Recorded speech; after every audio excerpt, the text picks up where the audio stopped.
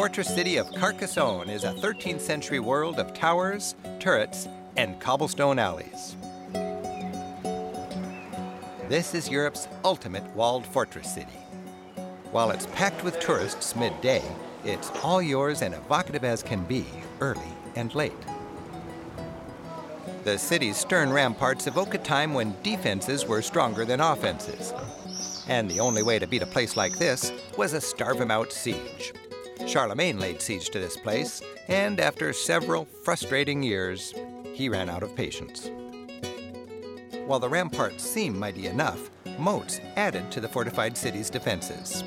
While not really filled with water and alligators, moats were generally just a dangerous no-man's land, designed to expose attackers. Small square holes on the inner wall once supported timbers, which supported defensive walkways. Modern shops fill buildings that date from Carcassonne's golden age, the 1100s, when troubadours sang ballads of ideal love, chivalry was in vogue, and a pragmatic spirit of tolerance pervaded everything.